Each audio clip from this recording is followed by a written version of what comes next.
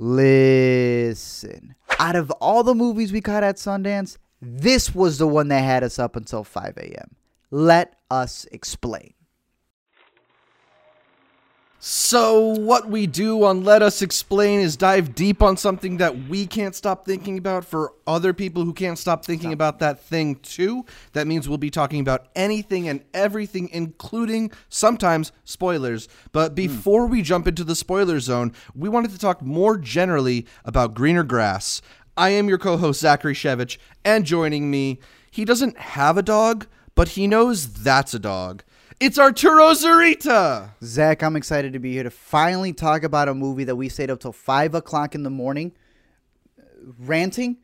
That conversation went from ranting, nah, y'all are mistaken, this is just an Adam Sandler type movie. Nah, it's David Lynch mixed with Wes Anderson mixed with this, mixed with that. At 5 o'clock in the morning comes around, we had a screening that's about to start in 3 hours, and we go to bed all going, is this the 5th best movie of all time? Like, I love how we gave it a score. We knew where it was ranked of all time.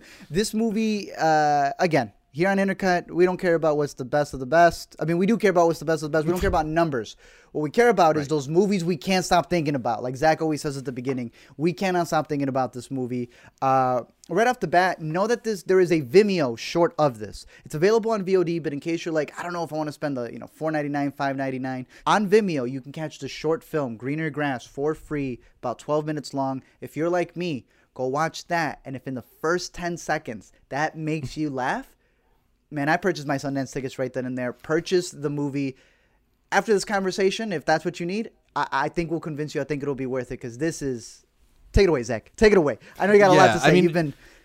I've watched Greener Grass 3 times since it came out on VOD, maybe a week or 2 ago. Yeah. You invited me to a party. I'm like, homie, you're in New York. I'm in Chicago. I can't make it. I've been really, really eager to see revisit this movie since we saw it at Sundance because that was way back in January, and it's such an interesting movie. I think there is that surface level to the movie, but there's so much more to it. Yes, so I'm excited to have this conversation with you.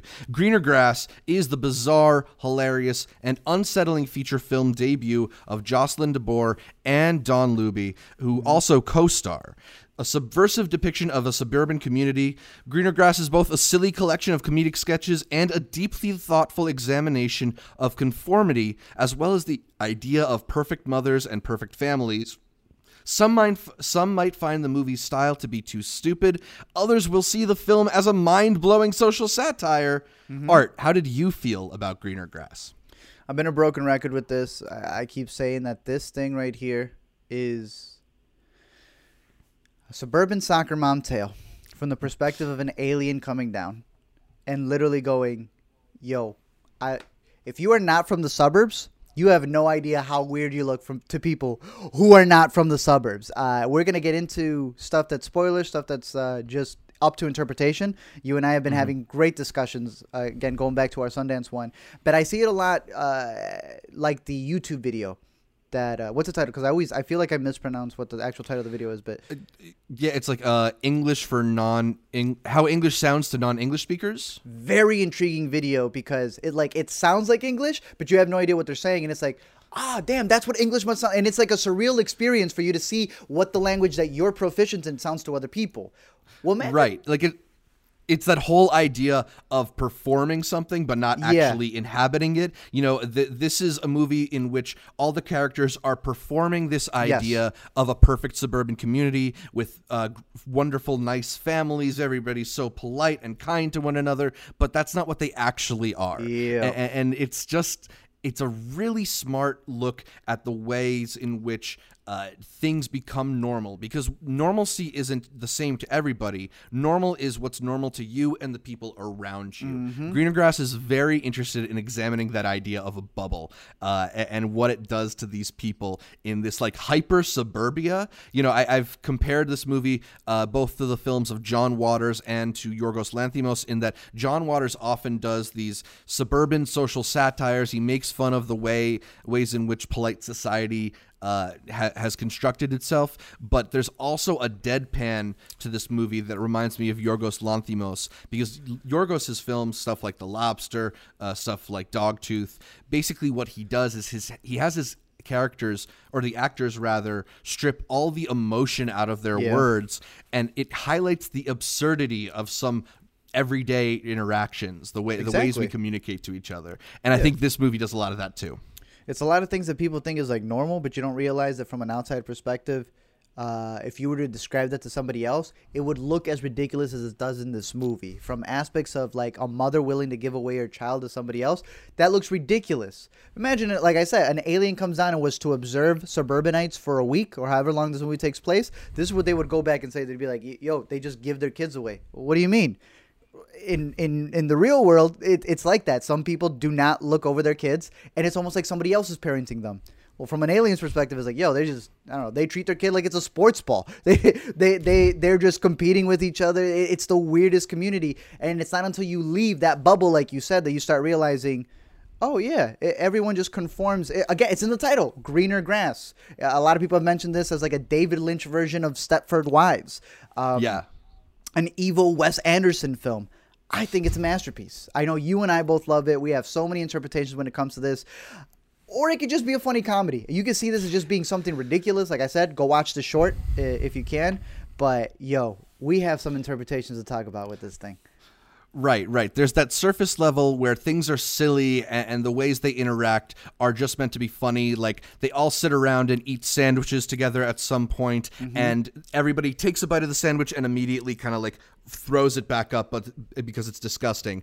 And that might just be a fun comedic bit, but it also could be a commentary on the politeness of this community. The way that they're too nice to say like, oh, I don't like this, you know, that they will take a bite of it and go along and keep the polite conversation going. So the ways in which it both works on that surface level and works if you psychoanalyze it is the thing that's really, really fun about Greener Grass. 100%. One of the ones that we had talked about a lot before is the perspective with the kids. Let's go, because the pitch of the movie is soccer moms Jill and Lisa compete for approval and acceptance in a bizarre suburbia, right?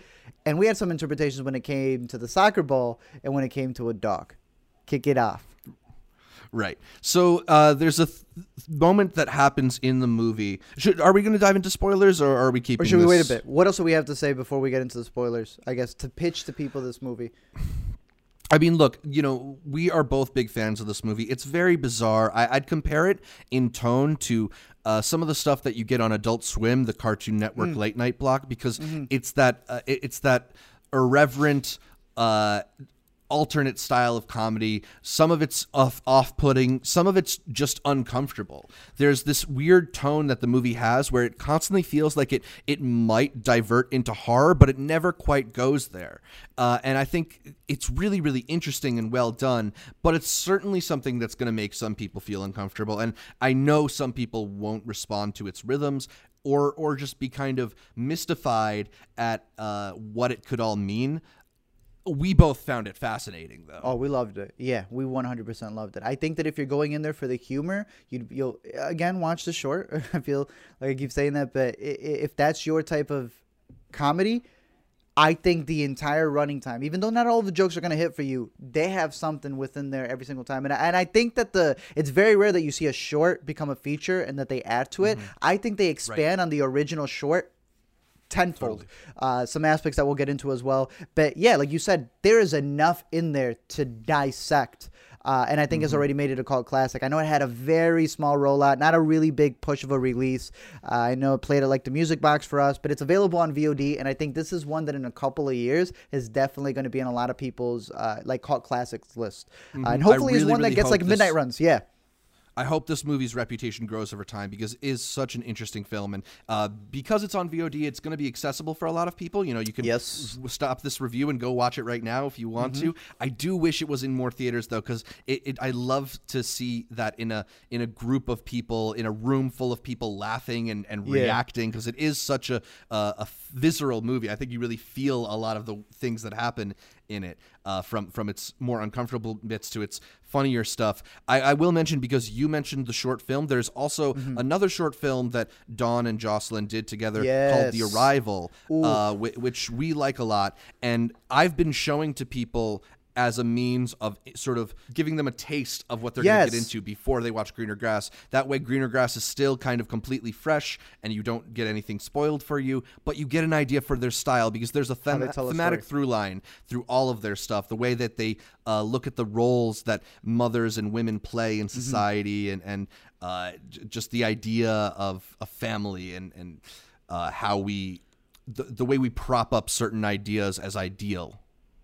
There is a movie that was at TIFF called Beneath the Blue Suburban Skies. That is this movie. Right. Just done from a completely different perspective and genre. So like you brought with The Arrival, that's a movie of a boy figuring out that he's about to have a sibling, and he doesn't like that. But from the kid's perspective, that doesn't seem like Toy Story 2. It seems like an actual omen is about to come over, and this parasite's going to take over. Then when you flip it from the perspective of the mother, who doesn't see the kid's perspective, but now feels replaced when another mother may be coming into the picture, they do a great job, like you said. I compared it a lot to the shorts of Ari Aster, another person who I would say, show him those shorts before you hit him with Hereditary and Midsommar, you know? It's like, he comes from that perspective of, I think he's a comedian, but he does horror movies instead, and he hides the comedy in there. They're doing these straight up comedies that honestly on a level is a horror movie. There's some scary stuff. You mentioned the conformity of it, of not realizing that you are literally a part of this machine, and you cannot go out of bounds because this entire collective is really creepy at times. It could have easily been a David Lynch type of horror film. Yeah, that it they feels like played 2 or 3 steps removed from Yes. Stepford Wives. So again, highly recommend checking out the shorts. Even the Ari Aster shorts. Be careful with his though. But be careful with his. I recommend Munchausen from him as well as Arrival from them. They do a great way of approaching these stories from a different perspective.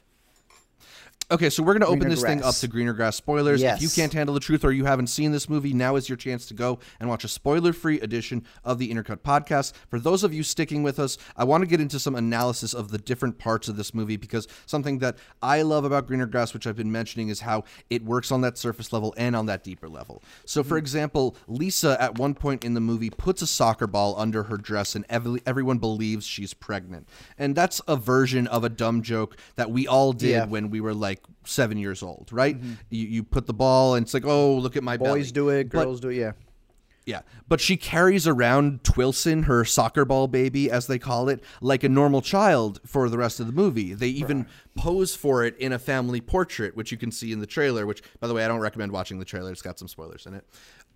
Because Twilson, the soccer ball, it's not just a prop for the movie, it's a prop in her life. It's a prop to make her look like a perfect mom who's raising 3 kids, and she's so happy in this portrait with bouncing Twilson on her lap. You know, it's not just a prop for her. It's not just a prop for us. It's a prop for this world. Yeah, I agree. I want to get into the Twilson stuff because if you remember that the volleyball is actually credited in the credits as T. Hanks, the same volleyball Tom Hanks's baby. from Castaway. It's supposed to be like if he had an IMDb page, these were the 2 movies he was in.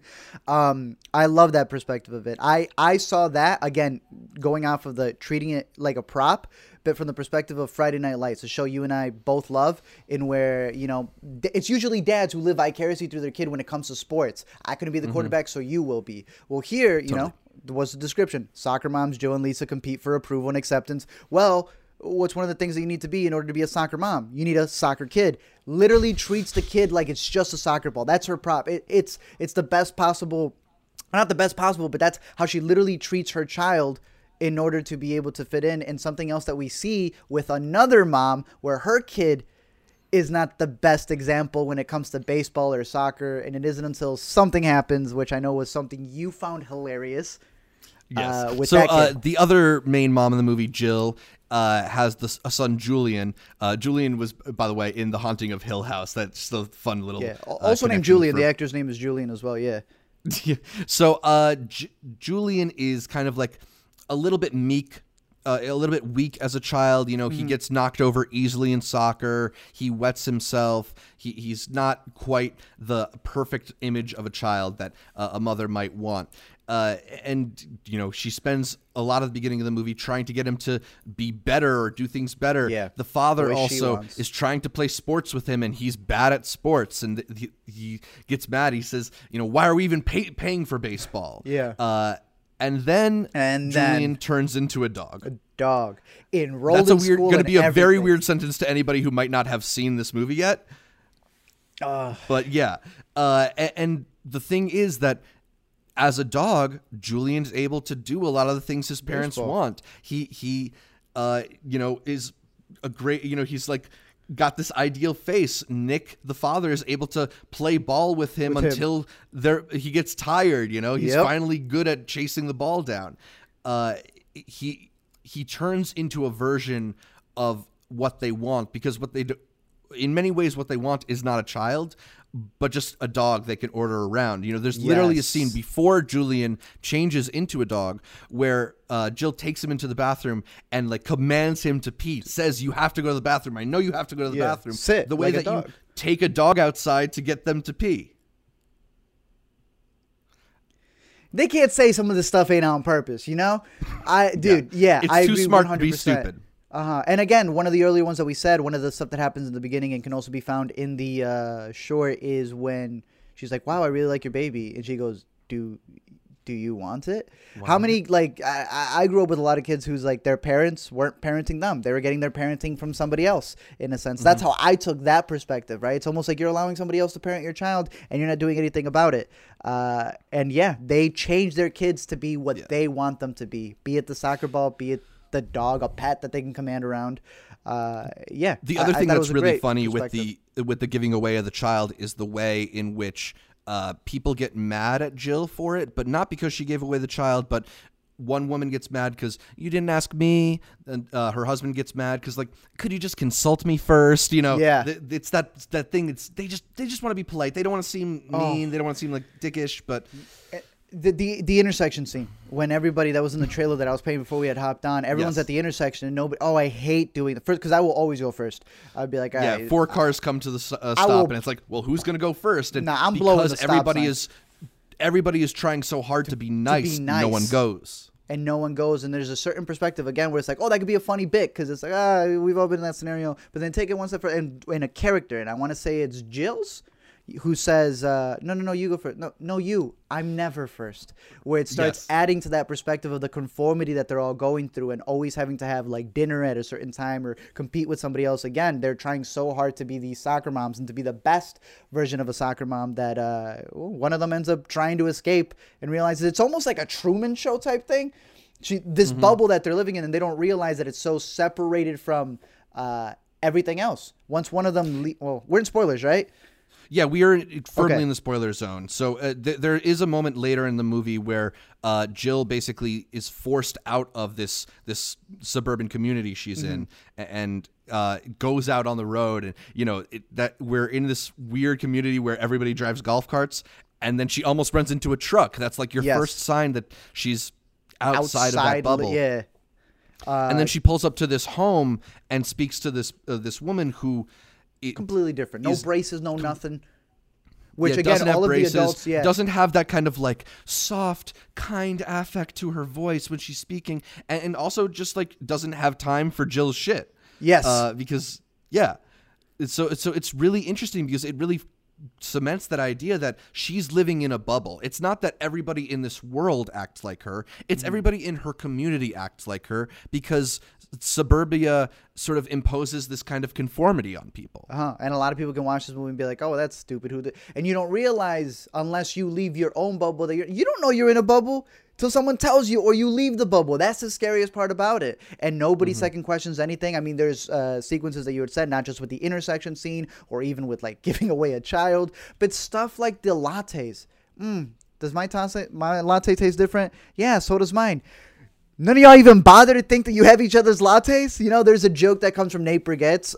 He's got an incredible Netflix special where he says, I will go to a Starbucks, and if you get my order wrong, I will not even complain with you. I will just go to another Starbucks. And that's what they do here. It isn't until she leaves those confines that she realizes that everything's different. I want to, which one, you can take so much from that. I'm sure we know many people, and I'm sure we'll never say that it's us who is in a bubble, but just that perspective is so interesting. I want to get a little behind the scenes when you were mentioning the golf carts, because they have a hilarious story that they mentioned in the Q&A that they were filming in Georgia. Yeah. And they had a damn emporium of golf carts. They had like some 1,000 They're golf in like carts. the world capital of golf carts. Like who this even town that knows has a bunch that of stuff, golf cart right? roads. Yeah. And, Imagine pulling up to Atlanta, and that's like one of the things you take from the visitor center. It's like, who would have known? And they like struck a deal or something to be able to use all those golf carts. They said, would you be able to use these? He said, trust us, we will find a way. In the short, they had regular cars, but I think the perspective, the aesthetic of just having everyone use golf carts, and then the way it plays into the story as a means of being able to break out of that suburbia when you see a truck is so effective. But also it's just so comedic. I think it works beautifully having all the adults wear braces. You had mentioned that in one of the Q&As, they said the purpose for that was... Yeah, they mentioned that everybody in the movie wanted to look young, and it's this fetishization of like looking young and looking beautiful and being presentable and perfect, and the ideal image of a suburban family. Yeah. Which plays into that idea of the little Helen character. Little Helen, explain. Because you've seen it 3 times more than I have recently. Yeah, so Little Helen is this stalker character who kind of appears throughout the movie. Lizzie McGuire coach. All right, let's go. Yeah. Let's talk about that one because... The first time we see Dot Marie Jones, the woman who plays Little Helen, is she's substitute teaching a yoga class. And unlike everybody else in the neighborhood who is like perfectly coiffed and has on all their makeup and has their hair done, she shows up with very wet hair. She shows up kind of looking unkempt, and her voice cracks because she's not sure what to say. She feels different than the rest of the people in this community. Yes. Then, and again, we're so far into spoilers, she breaks into Jill's house when Jill is not there. So Jill arrives home to see Helen there, wearing her clothes, cooking her food, saying lines that she's been saying throughout the movie. And if I can like get a little pretentious in this moment here, I think the idea of it is like, just as the clothes don't fit on Little Helen doesn't fit into this world's idea of femininity, right? Like she's trying to cook food the way that a mother does. She's saying all the things that Jill did, but she's not using it right. She says, "I'm trying to get dinner on the table," and Jill says, "But eggs are for breakfast," because she doesn't know. She's trying to do what is expected of women, but she's failing at it, and I think that's the purpose of that Little Helen character, is to I don't want to necessarily sound like crude or mean, but they cast Dot Marie Jones for a reason, not necessarily an actress who is thought of as more elegant or whatever. And they also they made her out to be kind of odd looking. The and way not they pretty. film her. It's from a voyeuristic standpoint for a lot of the beginning of the movie, where she's just heavy breathing, trying to see them. They treat her like a villain because she's not this model of what the woman is supposed to be in this little town. Her struggle to fit into or present as this idea of what we want women to present as, I think pushes Little Helen to this point where she invades these women's homes and tries to basically take over their lives. I think it seems like this crazy weird moment, but to me it was one of the deeper ideas in the movie. That's interesting. Yeah, I remember just sitting here going like, "Yo, what is the coach from Lizzie McGuire?" Because that's usually what she gets cast in as coaches. But yeah, that's interesting. Yeah, I think Glee too, right? Yeah, man, there's so many other things I can see when I go back to this. I want to go back to the kid part. We were talking about how a mom, in order to be the best soccer mom, will literally turn her kid into a soccer in her mind. The dog, however you want to see it, right? There was another perspective when it comes to the parenting side of things that I want to talk about. One of your favorite bits, which was the commercials. In particular, it wasn't even an ad. It was a show. One of the shows that one of the kid has called Kids with Knives, where the entire point of the show is just kids with knives, showing the influence of what media... This might be my favorite joke in the whole movie, in that at one point, Bob, one of the kids, is sitting and watching a show, Kids with Knives. Literally, That's it's just all it's called. kids That's holding knives and looking at the camera. And up until that point, he's like a sweet kid. He's a nice child. But then... The media man. immediately after he watches just like a minute of this program, he turns into this like demonic asshole kid, is this misbehaving mean child. And it, to me, you know, it's obviously it's a commentary on the way that media corrupts kids, or how we blame violent video games for turning kids bad. You know, it's this idea that, oh, just a little bit of exposure to this violence and he's then suddenly boom, he's addicted. Not the same person. Kids with knives made him do it. Like, that's all he needed, and all of a sudden he's obsessed with literal sharp objects. What are some other sequences, be it comedic bits, that stood out to you? Well, so one thing that I've been trying to parse over, and I don't know if I have necessarily the right interpretation of it, is the haircut scene. There's a really crazy image.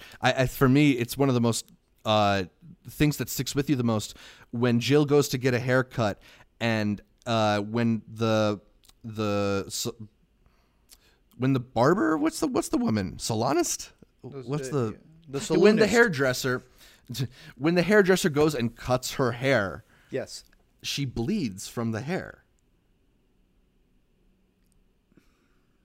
See, I should have said this earlier on. When I watch some movies, there's a faith you want to have in the filmmakers, right? That's the only thing that can really get you invested in this world, is you see something and you're like, I don't know what that means, but you want to know that at least one person knows what it means. In this case, two people knows what it means. The filmmakers. I go into movies like Enemy.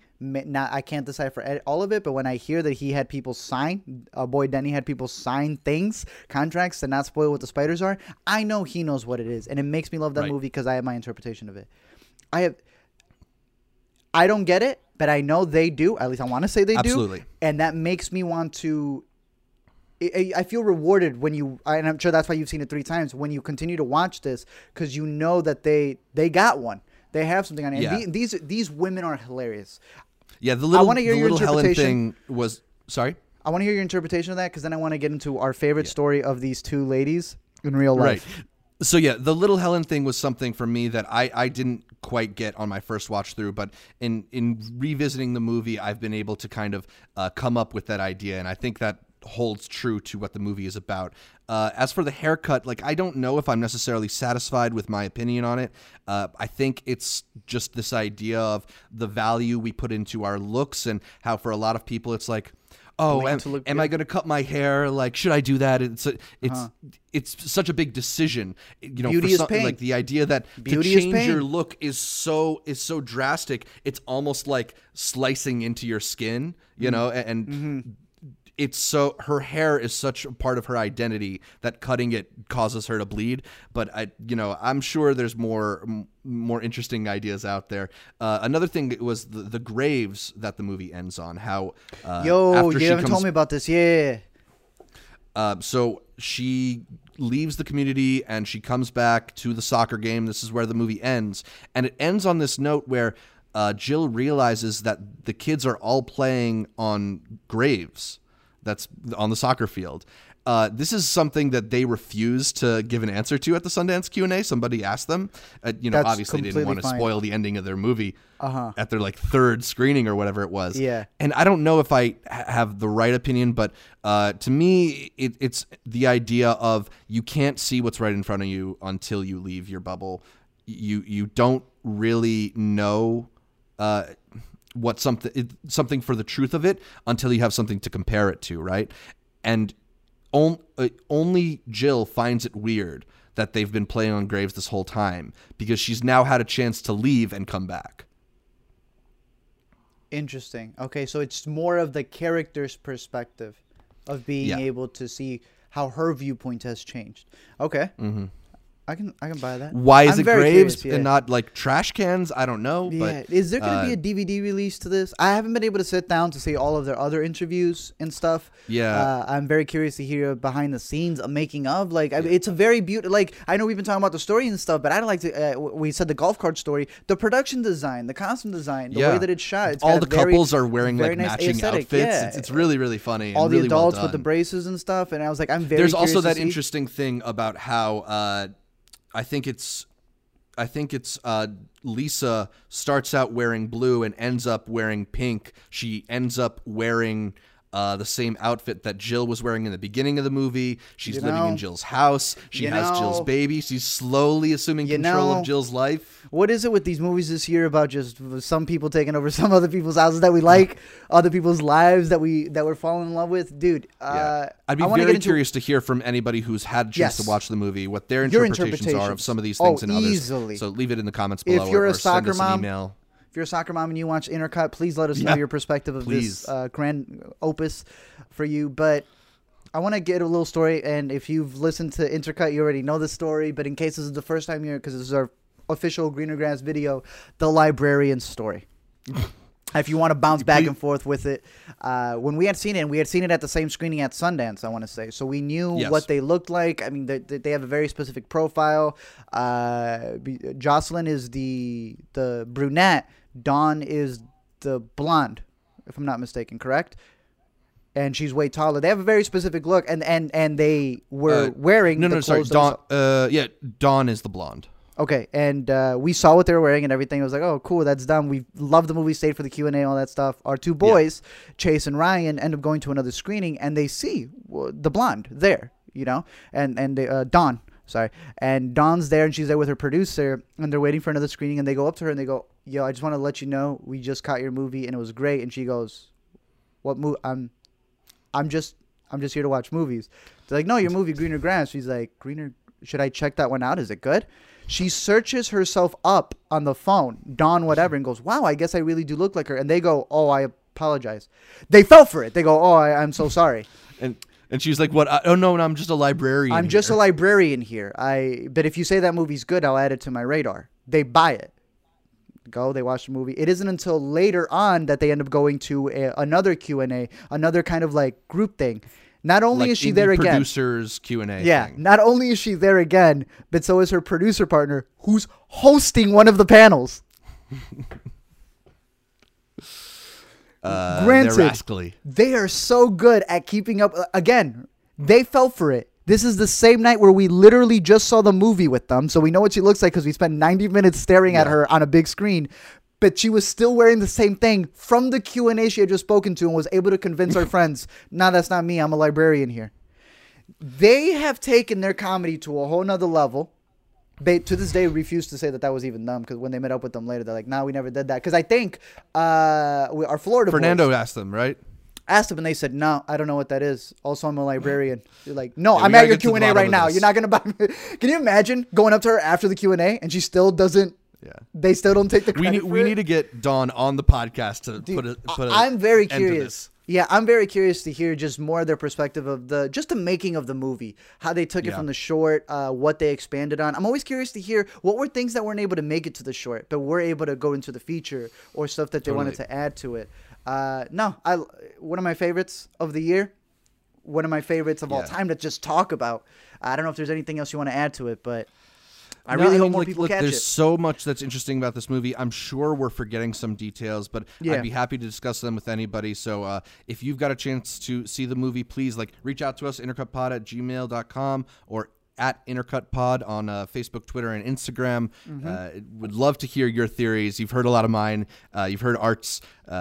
It's a really cool movie. It's definitely one of the movies that I've thought the most about this year, and the movie I've seen the most this year.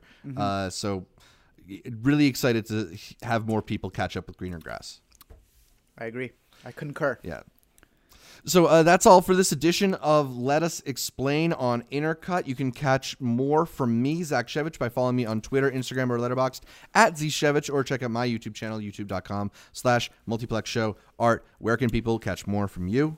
You can find me at The A to Z Show on The A to Z Show, Facebook, Instagram, Twitter. You can also find me on all the Let Me Explain links as well, from Letterboxd to the YouTube channel, or you can find me here every week on the Intercut Podcast.